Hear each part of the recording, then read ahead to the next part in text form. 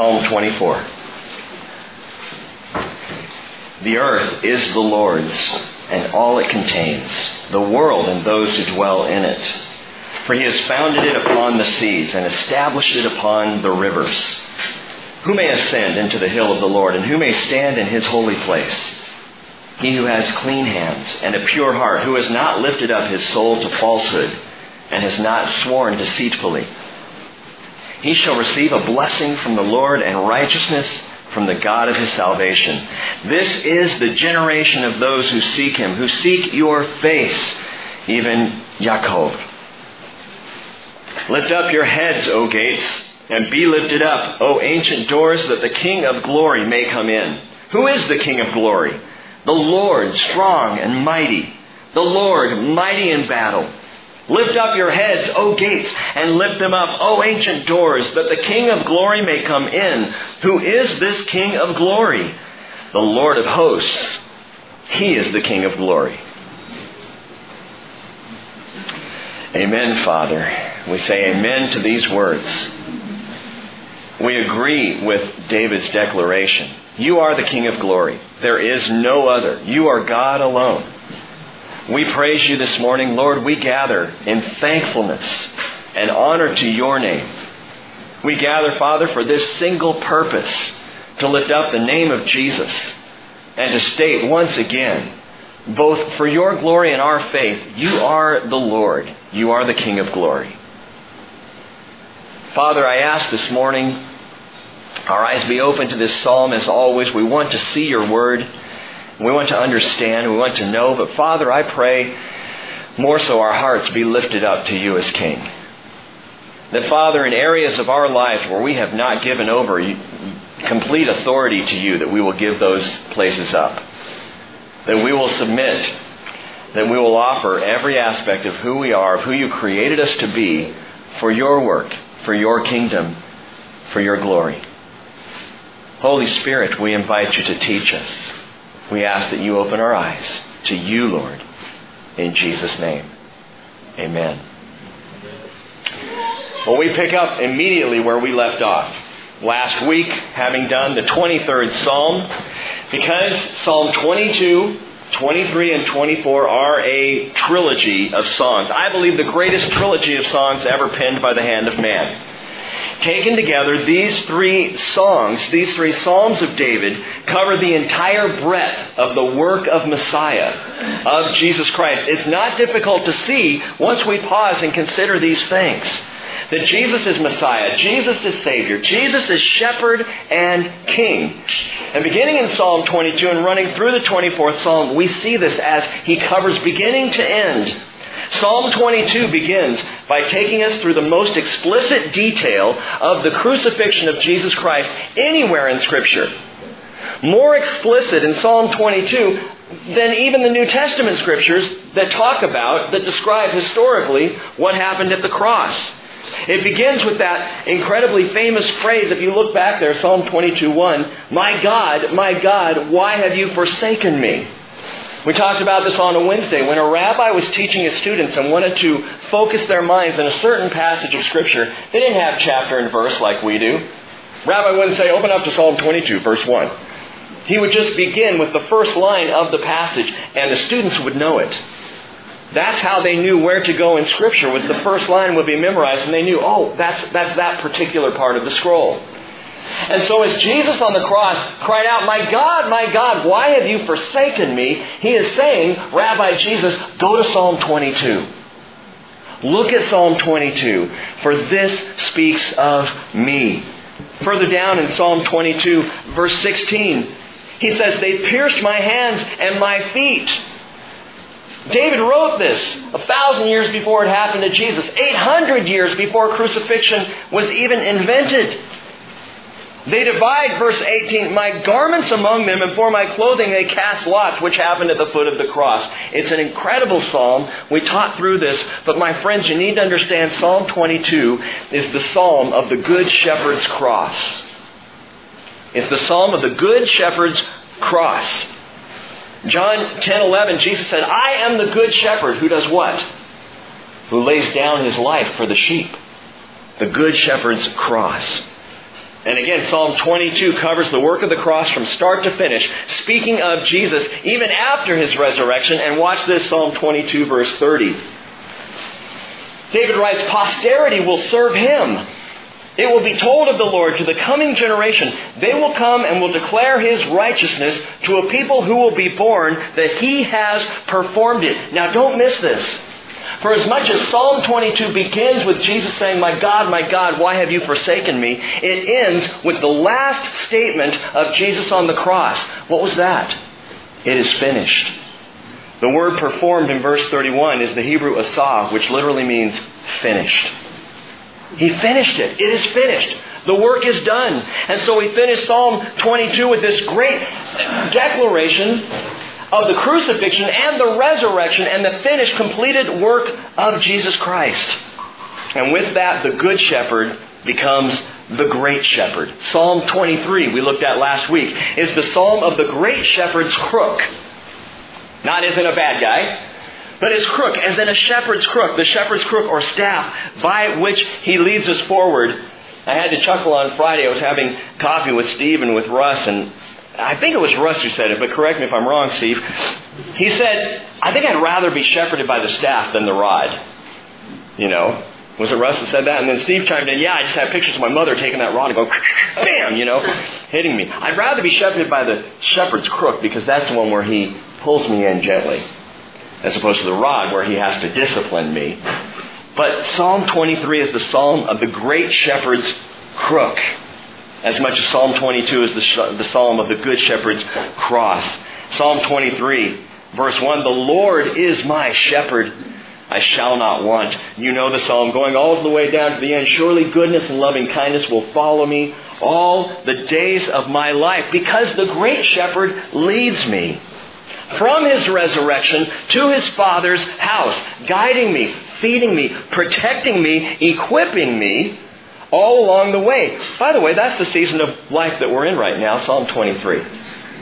We're in the season of the Great Shepherd, Jesus leading us. The Good Shepherd, that season is past. The Good Shepherd who laid down His life for the sheep. It's done. It's finished. But now we're in the leading of Christ through sometimes the valley of the shadow of death, sometimes beside quiet waters, other times to lie down in green pastures.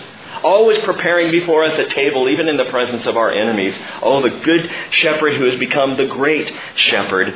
And Hebrews 13 verse 20 says, "The God of peace who brought up from the dead the Great Shepherd of the sheep through the blood of the eternal covenant, even Jesus our Lord, may He equip you in every good thing to do His will, working in us that which is pleasing in His sight, through Jesus Christ, to whom be the glory forever and ever. Amen."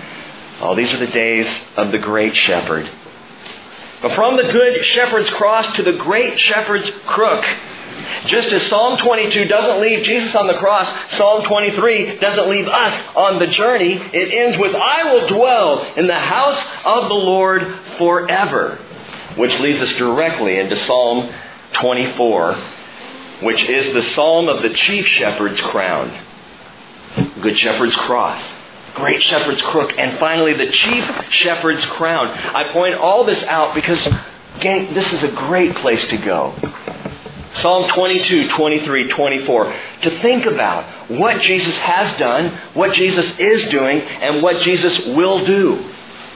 Psalm 22, 23, 24. These are the past, the present, and the future of Jesus Christ, who the Hebrew writer tells us in 13 verse 8 is the same yesterday and today and forever. David prophetically, marvelously, by the Spirit of Christ, speaks of Christ from beginning to finish in these three Psalms.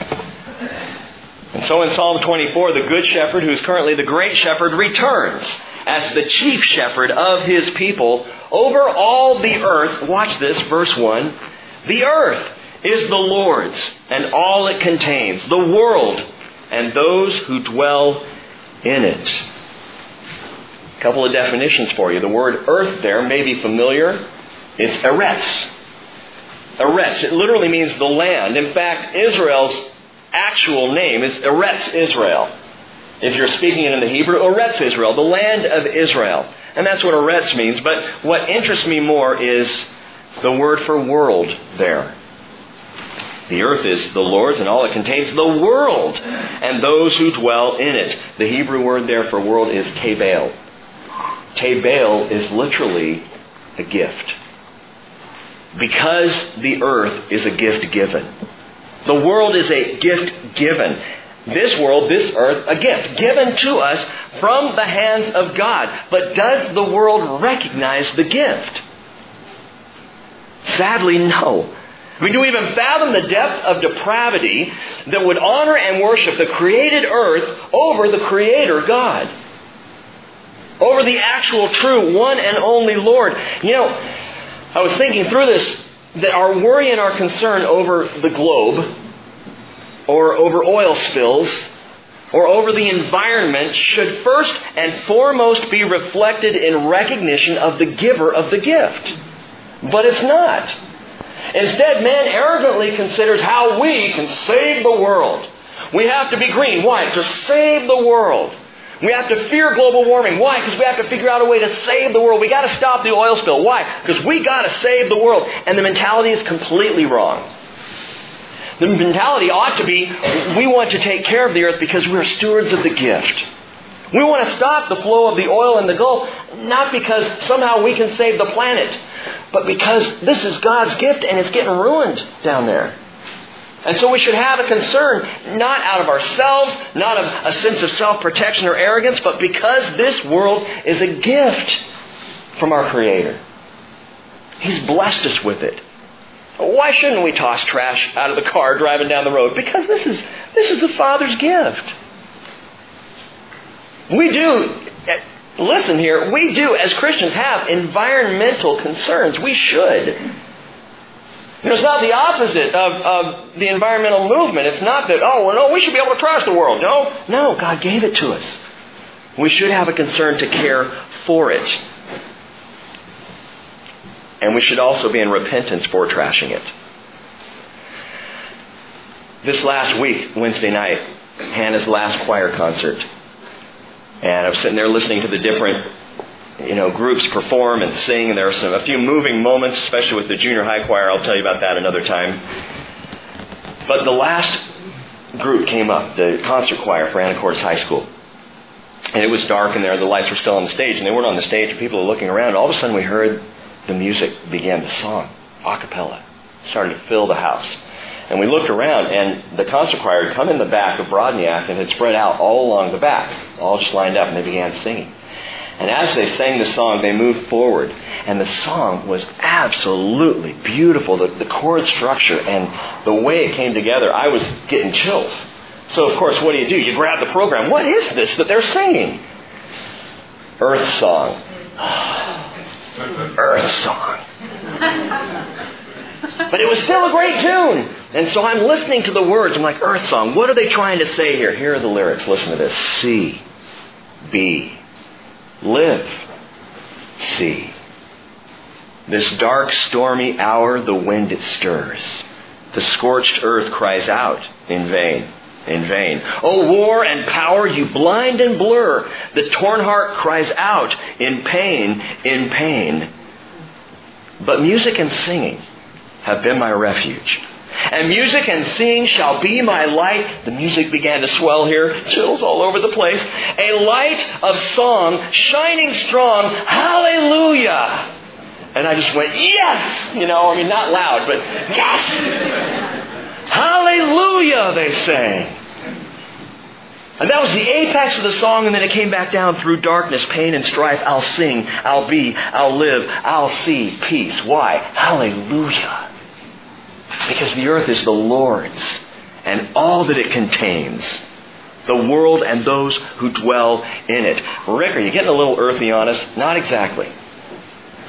Not exactly. Hear the word. Romans chapter 8. Let me just read this to you real quickly here. Romans chapter 8, Paul writes, I consider the sufferings of this present time are not worthy to be compared with the glory that is to be revealed in us. For the anxious longing of the creation.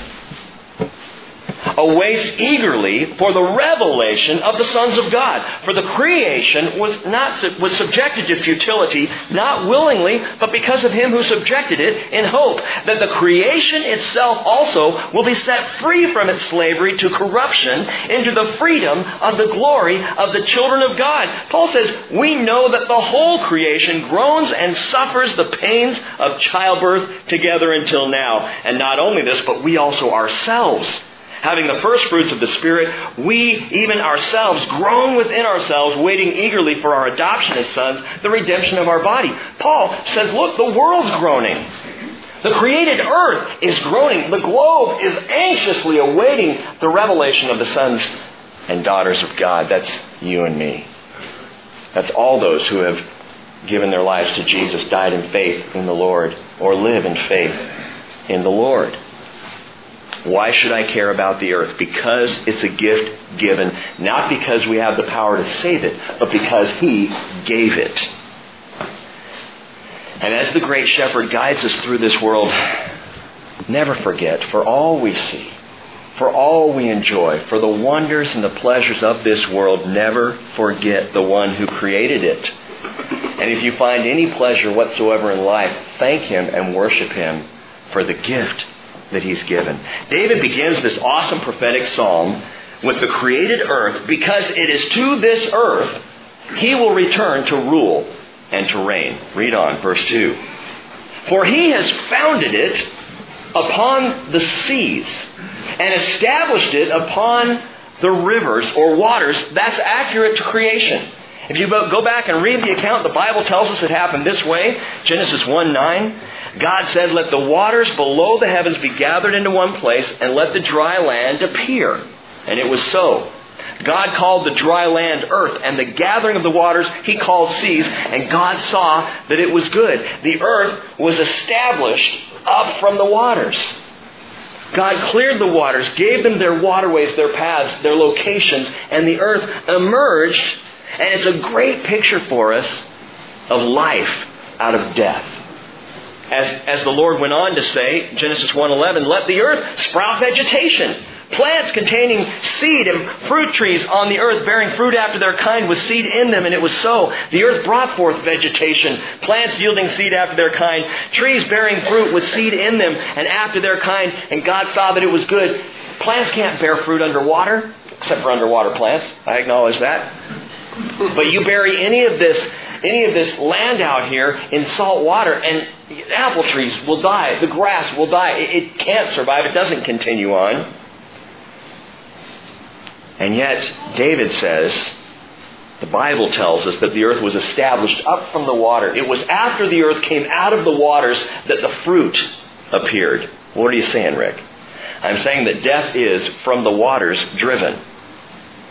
The earth is from the Lord. The earth is a gift given. Death is from the waters driven. In the same way that the earth went through a sort of washing, not once but twice. Once at creation. And then as God brought forth life out of the waters again at the flood, the picture's important. Something to see and understand, because we in the same way can be washed, not once, but twice. 2 times. Life from death, born of water, born of the Spirit. The beautiful symbol of this left by Jesus for us is baptism. Life out of the waters. Paul says in Romans 6:3, do you not know that all of us who have been baptized into Christ Jesus have been baptized into His death? Therefore, we've been buried with Him through baptism into death, so that as Christ was raised from the dead through the glory of the Father, we too might walk in newness of life. In the same way, the earth was raised out of the waters, that death was from the waters driven, so you and I are raised to a newness of life out of the waters of baptism. Death from the waters driven. Now, I point this out because I still hear an argument from time to time over whether or not baptism is a necessary act. Is it essential in the life of a Christian? Is it something that we have to do? And I got to tell you, the argument I hear is just plain silliness. Because regardless of how you feel about baptism, Jesus said to do it. That should be enough for followers of Jesus Christ. Just do what He says. Do you have to understand everything He tells us to do? No, just do it. Just obey. Trust and obey. There's no other way to be happy in Jesus but to trust and obey. If you are baptized because you think that it saves you, you're wrong. Because the Bible's absolutely clear we're saved by God's grace through faith, and this is not of ourselves. So we aren't saved by an act. It's not that we're baptized and God says, okay, all right, check, he can be saved. No, he poured out grace before we made that choice. Before we received it, before we accepted it. However, if you are not baptized because you think it's unnecessary, you're wrong. The reality is baptism portrays a burial. It pronounces grace. It pictures outwardly what God is doing inwardly. And it proclaims to the world, I was buried with Christ. I was raised up with Christ. I belong with Christ. Boy, that understanding alone about the picture of water baptism should cause everyone to head to the pond. Galatians 3:27 tells us, all of you who were baptized into Christ have clothed yourselves with Christ. Who doesn't want to be clothed with Christ? Followers of Jesus, obedient children, who doesn't want to be wrapped up with the Spirit of Jesus Christ? Paul says, hey, get dunked. Go get washed. Well, what's the application to the psalm, Pastor? The application is this. You cannot ascend the Lord's holy hill with dirty hands. Read on, verse 3.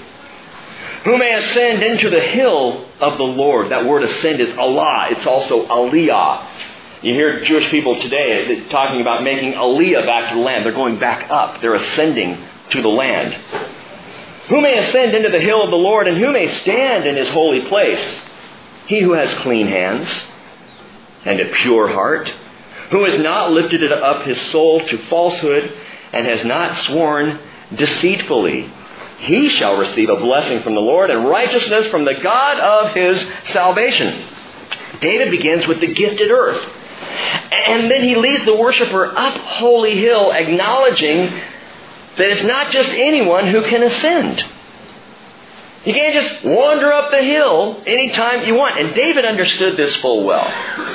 David learned this firsthand. You cannot ascend Holy Hill with dirty hands. What do you mean? Jewish tradition tells us that this song was originally composed for the second bringing up of the ark to Jerusalem. First time was an utter failure. Or you could call it an Uzzah failure. The first time was not good. As they went to the house of Obed-Edom, they're in Kiriath Jearim, and they brought the ark up, and they're dancing and singing, the band's playing, and I think Aerosmith was there, and they're rocking out, and they're having a good time, and they have the ark on a cart, and it's being drawn by these oxen. And Uzzah and Ahio, the two guys, are there leading the cart. Their names, Uzzah, Mr. Strong, Ahio, Mr. Friendly, and they're walking along, and the ark begins to trip, and Uzzah reaches out and touches it. No, Uzzah. Dirty hands. Dirty hands, man. Uzzah died on the spot. David called the spot Perez Uzzah, the breaking out of God against Uzzah. Uzzah breaks out. It was an absolute failure. And David goes back into Jerusalem just, how can we ever bring this symbol of the glory and the holiness of God, how can we ever get this into the city? How is this possible? And he sinks into some depression over this. But in the time in between Obed-Edom's house, you know the story, it starts to get blessed. You start looking down there going, everything's going right for Obed. I mean, everything. So obviously the Lord is there. The Lord is present. The Lord is blessing. And David, in considering these things, begins to recognize the problem was in their whole attitude toward the Lord. It was a heart problem. It wasn't a cart problem as much as it was a heart problem. And so the second time, it wasn't same song, second verse. It was a new song altogether. 2 Samuel 6:15 says, David and all the house of Israel were bringing up the ark of the Lord with shouting, with the sound of the trumpet. And they were not carrying it on a cart at that point. It was on the shoulders of the priest, as was prescribed. But the difference more than any other thing was the heart. It was the worship. It was the humility. And it says they were shouting and singing. Well, what were they shouting and singing?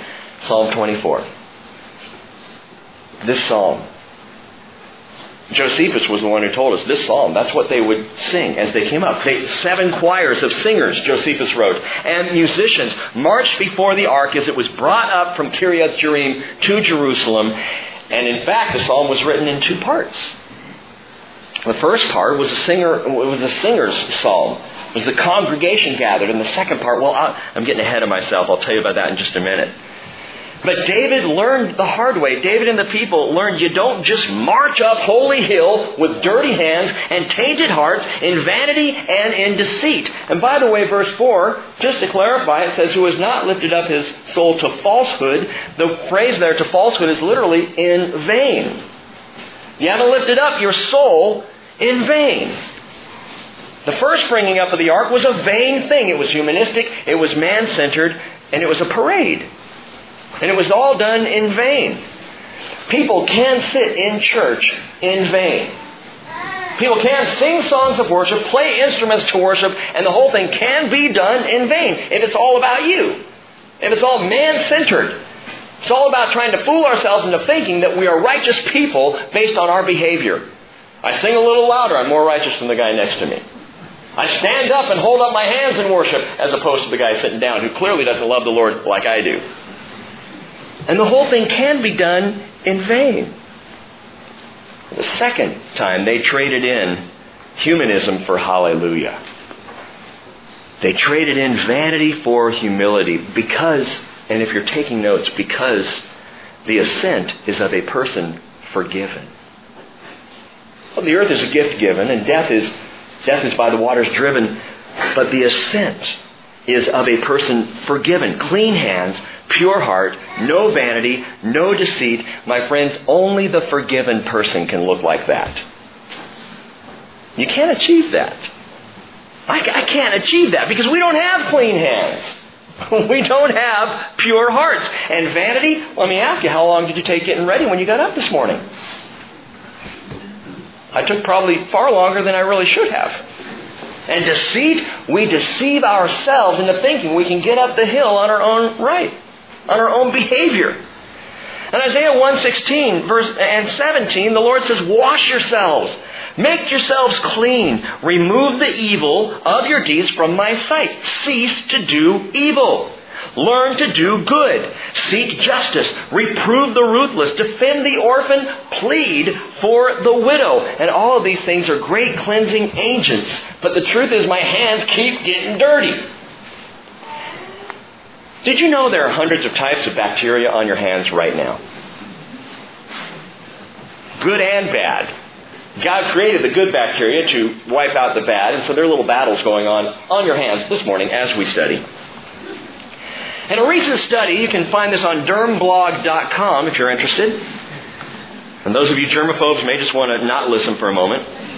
A recent study of college students, arguably not the cleanest group of individuals, discovered that the average collegiate has 140 different types of bacteria on his or her skin at any given time.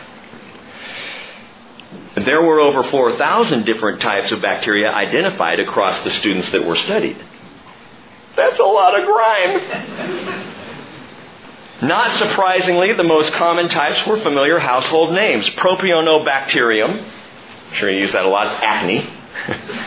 Strep and staph, which of the most infamous is methicillin-resistant Staph aureus, which is MRSA, which is a subtype of staph. These are all just on their hands.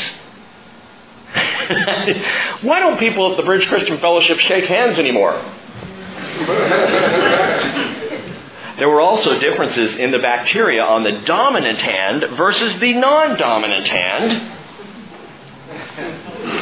Oh no, namely, bacteria normally found in the gastrointestinal tract was found more often on the dominant hand. This will no doubt lead up to a follow-up study. Do college students wash their hands before leaving the bathroom? Dirty hands. And I'm speaking physically and, humorously, but the reality is spiritually. Dirty hands. At any given moment there's bacteria, spiritual bacteria, on my hands. Any given moment, my heart is not as absolutely pure as it needs to be for me to walk up Holy Hill. And so the Lord, after saying, wash yourselves, make yourselves clean, remove your evil from my sight, after saying this, He goes on and says, come now, let's reason together. Though your sins are as scarlet, they will be white as snow. Though they are red like crimson, they will be like wool. Make yourself clean. And we go, yeah, good idea. But I can't seem to get it done. And so the Lord says, all right, well then let's talk about this. Let's reason together. I have a cleansing agent, the blood of my Son, that will clean your hands, purify your heart. You will not ascend in vain. You will not be swearing deceitfully because you are washed, covered by the blood of Jesus Christ. That's why I have to know the Good Shepherd first. The Good Shepherd who lays down His life for His sheep. The one with the pierced hands and feet. It's why I need the Great Shepherd to lead me up Holy Hill. So I need Psalm 22 and 23 before I can get to 24. Because by the time I get to 24, I need to be washed by the blood of Jesus, walking by the hand of Jesus. And so that when I get up to the top of Holy Hill and I come before the Father and He says, all right, son, let me check your hands. Rather than looking at my hands, Jesus holds up His hands instead. And the Lord sees the prints of the nails and declares me clean. Declares me washed. The earth is a gift given, death from the waters driven. That the ascent up Holy Hill would be of a person who is forgiven. He shall receive a blessing from the Lord and righteousness from the God of his salvation. Note that, not righteousness from himself, but from the God of his salvation. Verse 6, this is the generation of those who seek Him, who seek your face. Even Jacob, the word even is added. What he's saying is this is the generation. David is talking about the people of Israel at his time. This is the generation of those who seek Him. Jacob, the Israelites, were the God-seeking generation. Oh, David, you're an optimist. You're an optimist. Can we say this of our generation? Can we say that this is the generation of those who seek Him? Or in fact, is this the generation of those who more and more reject Him, turn away from Him? Only the companions of the King, only the sheep of the shepherd have this mindset. That is to be the people, the generation of those who seek after Him. Perhaps part of this generation's problem is rushing to the next thing. What do you mean? Well, this part of the psalm, the first 6 verses make up the first part of the psalm, is followed by Selah. Selah. Okay, ascend Holy Hill, and then wait. Pause. I think about David and the people pausing every 6 steps along the route of return, bringing the Ark of the Covenant up. Every 6 steps they stopped. They worshipped. And they considered where they were taking the Ark and who they were bringing the Ark to. Selah. Pause. Psalm 27:14 tells us to wait for the Lord. Be strong and let your heart take courage. Yes, but wait for the Lord. Are you in a hurry this morning? Listen, you rarely find the Lord in a rush. We most often find the Lord when we have moments of Selah, of quiet, of pause, where we wait and we listen and allow Him to speak. David wrote of a great company. The generation of Israel who he saw as seekers of Yahweh. And here's the division of the psalm. Verses 1 through 6, that's part 1. It's the coming up of the companions of the King. The coming up of the companions of the King. Drawing near the King. Drawing up to the King. And part 2 now, the coming down of the King Himself to set up His kingdom. Verse 7. Lift up your heads, O gates, and be lifted up, O ancient doors, that the King of glory may come in. This had immediate application for David and the people of Israel. Lift up your heads, O gates. Speaking of the gates of the city of David. But these gates were not so ancient. David, having built the gates, to call them ancient doors wouldn't quite make sense because they're new doors. But the word ancient here has a double meaning in the Hebrew. It also means everlasting. And David already at this point in his rule, in his authority, recognized his kingdom was more than a moment in time. His kingdom was an everlasting and enduring, the endless nature of his kingdom. Prophetically, we know this to be true. In fact, it was just after this. The ark was up there. Things are settled in Jerusalem. David is king. And the Lord comes to David in 2 Samuel 7, verse 12. And he says, when your days are complete and you lie down with your fathers, I will raise up your descendant after you, who will come forth from you, and I will establish his kingdom. He shall build a house for my name, and I will establish the throne of his kingdom forever. So what David is saying, at least here in verse 7, lift up your heads, O gates, be lifted up, O everlasting doors. Because this is the beginnings here, David is saying, of an everlasting kingdom. And as you pass through these gates, recognize it is an everlasting door through which we go to see the King of Glory. Verse 8, who is the King of Glory? The Lord, strong and mighty. The Lord, mighty in battle. And David, what a humble heart. King of Israel, great conqueror, mighty David, shepherd of his people. And he pauses to clarify who the King of Israel truly is. And David would say, ain't me. It's not me. No, number 4 in your notes, the King is the Lord God of heaven. The King is the Lord. I was just handed this morning. Theology school melds studies of different faith. The Skagit Valley Herald religious section. Let me just read this to you for a moment. I wasn't going to do this, but I think I need to. The Venerable Claremont School of Theology has taught Methodist ministers and theologians for more than a century, but in the fall they'll try an unorthodox approach, cross-training the nation's future Muslim, Christian, and Jewish religious leaders in classrooms scattered around Southern California as they work toward their respective degrees. The experimental approach launched Wednesday is intended to create U.S. religious leaders who not only preach tolerance in an era of religious strife, but who have lived it themselves by rubbing shoulders with those in other Abrahamic faiths. The idea has already met resistance from more conservative elements in some religious communities. Its architects, by the way, I are one of those religious elements who has resistance to this. Its architects say that only underscores the need for such an approach. Intolerant bigots like Pastor Rick. Christians attend school with Christians, Jewish with Jewish, and Muslims with Muslims, says the Reverend Jerry Campbell, Claremont president. Educating people in a segregated environment is not a way to teach them to be peacemakers.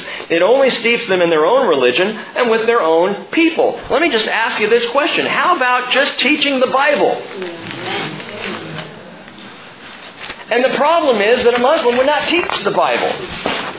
And the problem is that the Muslim God, Allah, is not the Lord of heaven. Allah is not the God of the Bible. Different God. This lie, we've talked about this before, this lie that Jews, Christians, and Muslims share the same God. Not true. Muslims don't believe that. Why are Christians constantly pushed to embrace that? Jews, Christians alike share belief in the same God, although even with the Jewish people, it is a limited view because they don't see Jesus as God, not yet. Teach the Word. Teach the truth. And I'm going to send a recording of this to President Jerry Campbell. One more conservative voice in the wilderness. My friends, the King is the Lord God of heaven, and there is but one God. And to further illustrate this, think about this. When David brought the ark up from Kiriath Jearim to Jerusalem the second time, do you remember what he was wearing? 2 Samuel 6:14 says it was a linen ephod.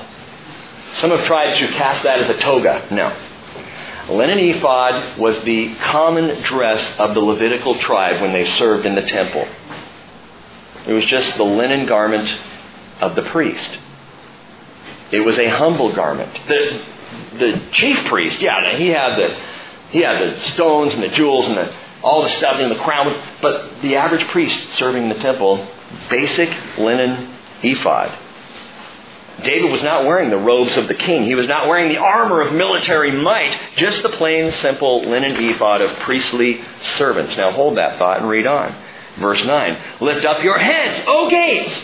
Be lifted up, O ancient doors, that the King of glory may come in. Who is the King of glory? The Lord of hosts. He is the King of glory. Now you need to notice something, a couple of things as we come down to the end of this.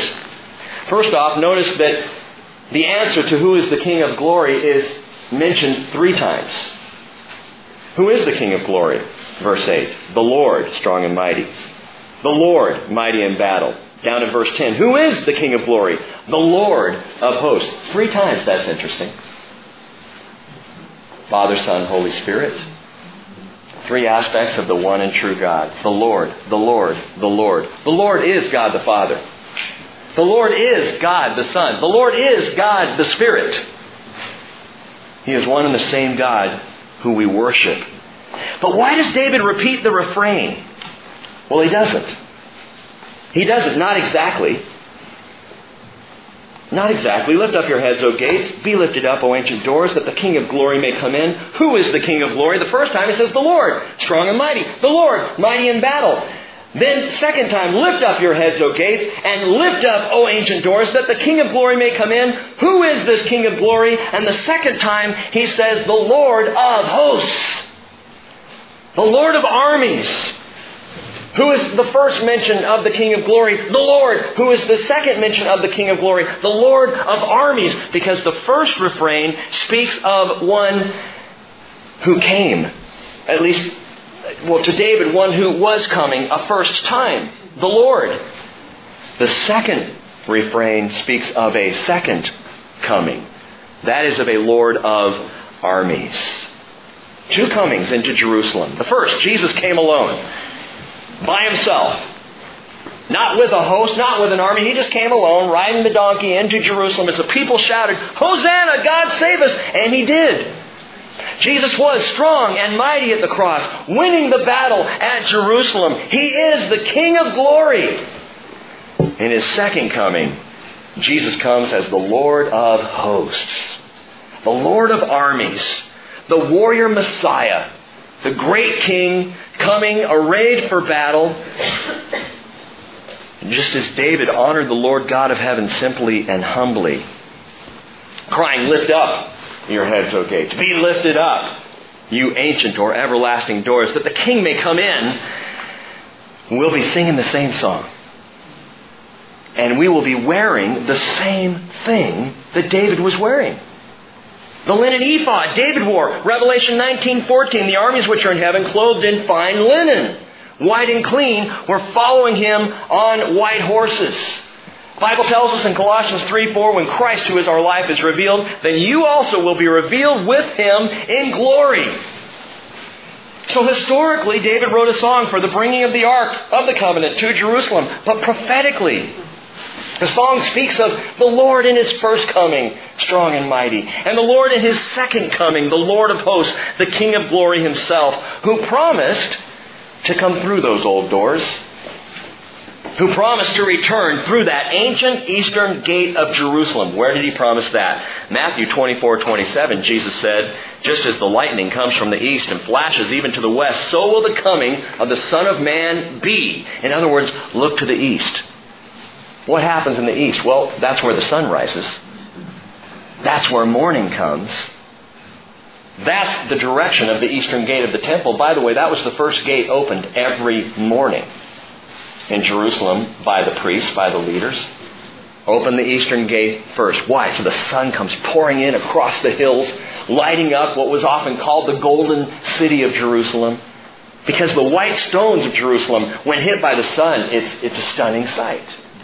And they would open up the eastern gates expectantly, because their own prophet said Messiah is going to come through this gate. So let's make sure that one's ready first. We'll get the dung gate later. Open up the eastern gate. Ezekiel 43 verse 1. Ezekiel is in a vision, a great vision, and this angel is leading him. He led me to the gate facing toward the east. And behold, the glory of the God of Israel was coming from the way of the east. And his voice was like the sound of many waters. Remember how John described Jesus in the book of Revelation. voice like the sound of many waters. And the earth shone with His glory. In Ezekiel 43 verse 4 he says, and the glory of the Lord came into the house by the way of the gate facing toward the east. The ancient gate. The eastern gate. Lift up your heads, O gates, be lifted up, O ancient doors, that the King of glory may come in, and that eastern gate will be open, and in Jesus will come. And it's a marvel to see. If I could this morning transport us all on BTA, Foreign Transatlantic Airways. If we could just make our way to Jerusalem, over to the Mount of Olives, I'd lead you to a little stone enclosure there. A few of you have been there. We gather around, even on this morning, and you could look across the Kidron Valley, there at the Temple Mount. There it is, the facade of the Eastern Gate, and it's a wonderful sight. The facade? What do you mean the facade? It's not a real gate. It's just carved into the wall to look like a gate. See, back in 1538, the Ottoman Turk Muslim conqueror Suleiman the Magnificent, after having conquered Jerusalem, needed to rebuild the wall. It was totally torn down by the Ottoman Turks. So they rebuilt the wall all the way around the city. And he built into that wall 11 gates. As were in the wall before, 7 of them you could pass through. The rest of them you could not. One of the ones you could not pass through was that facade of the Eastern Gate. Why didn't he create a gate that could be open? Because the Muslims knew that the Jewish Messiah was supposed to come through the Eastern Gate as well. So we'll put up a fake gate. In front of it, we're going to have a nice Muslim cemetery to defile the ground because, well, you know, that'll stop Messiah. The Eastern Gate is a sealed facade. But if this psalm is prophetic, and I promise you, I guarantee, I will stake my faith on it, that this psalm is prophetic, and the chief shepherd, Jesus, is supposed to pass through the Eastern Gate into the city. How's he going to do it? Well, this is marvelous. We've talked about this a few times. In fact, in Israel the last time, I shared this with the group, and I could not remember the exact story. Here it is. In 1969, an archaeologist by the name of James Fleming was investigating the eastern wall of the Temple Mount. He was down there in front of the wall. He's looking at the facade. He's investigating around, seeing if he can find anything. It had rained heavily the night before. The ground was saturated and soggy as he kind of slogged through it looking around. And suddenly the earth gave way under his feet. And he fell 8 feet down into a pit. Fleming writes, when I got my bearings, I realized I was standing knee-deep in bones. Dun, dun, dun, dun, dun, dun. Fleming then went on to write, and this is in the Biblical Archaeological Review, January-February edition, 1983, page 30. So you can look it up. Fleming said, I noticed with astonishment that on the eastern face of the turret wall, directly beneath the Golden Gate, that facade itself, were 5 wedge-shaped stones set in a massive arch spanning the turret wall. The remains of the earlier gate to Jerusalem, directly beneath the Golden Gate, one that had apparently never been fully documented. It's there. The old gate is there, directly beneath the facade. The real one still exists there underground. And interestingly, soon after Fleming's discovery in 1969, Muslims covered the chamber, cemented over the top, and surrounded this mass grave with a protective iron fence. Again, because iron fences can keep out Messiah. But it's still underground, right? Isn't that problematic? Well, yeah, for now. Lift up your heads, O gates. Be lifted up, O ancient doors. The book of Revelation describes no less than 5 massive earth-changing earthquakes during the tribulation.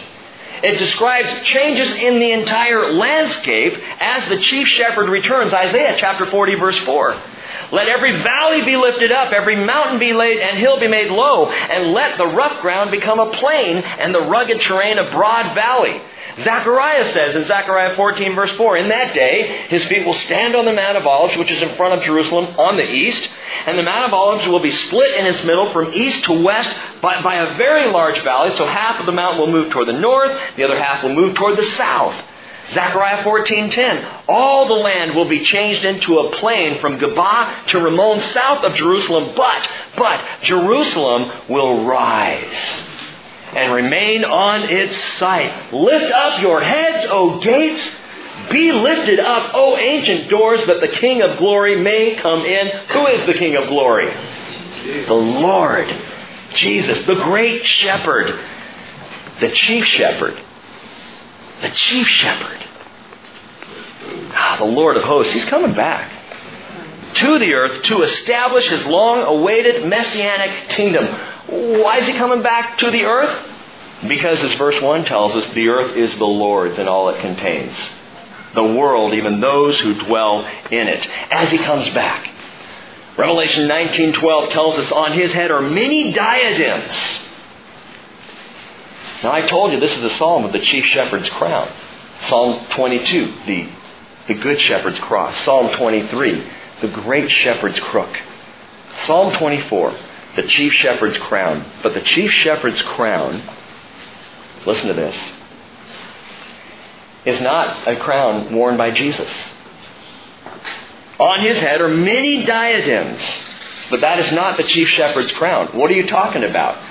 1 Peter 5:4 tells us, when the chief shepherd appears, you will receive the unfading crown of glory. Who gets this crown? Well, technically, in 1 Peter 5, he's talking to shepherds. He's talking to elders. And he's saying, shepherd well. Don't shepherd for ill-gotten gain. Shepherd compassionately, caringly, lovingly. And then Peter, talking to shepherds, says, and you will receive the unfading crown of glory.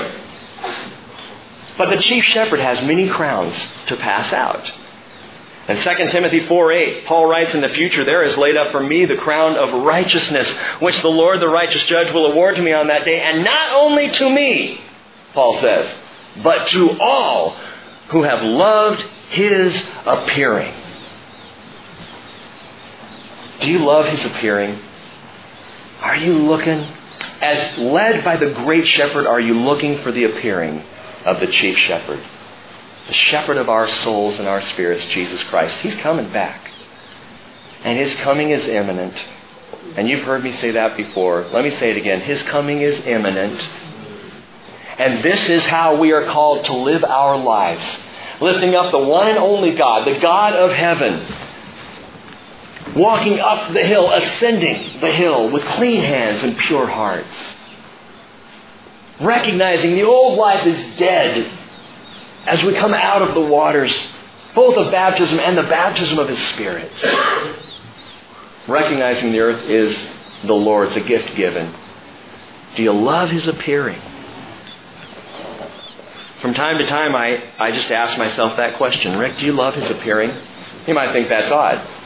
I talk about His appearing all the time. Of course I love His appearing. But there are moments in my life, in my days, where I'm not living, where the hands are getting more dirty, and the question pops into my mind, do you love His appearing?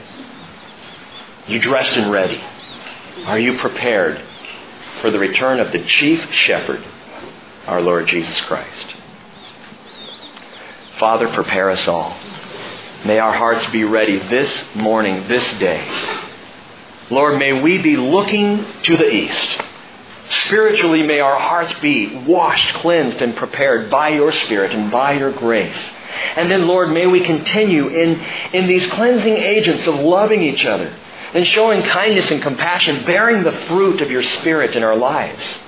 May we be, Lord, focused on You and thinking about You and excited at the very mention that You are coming again to shepherd us in a way that is marvelous and eternal.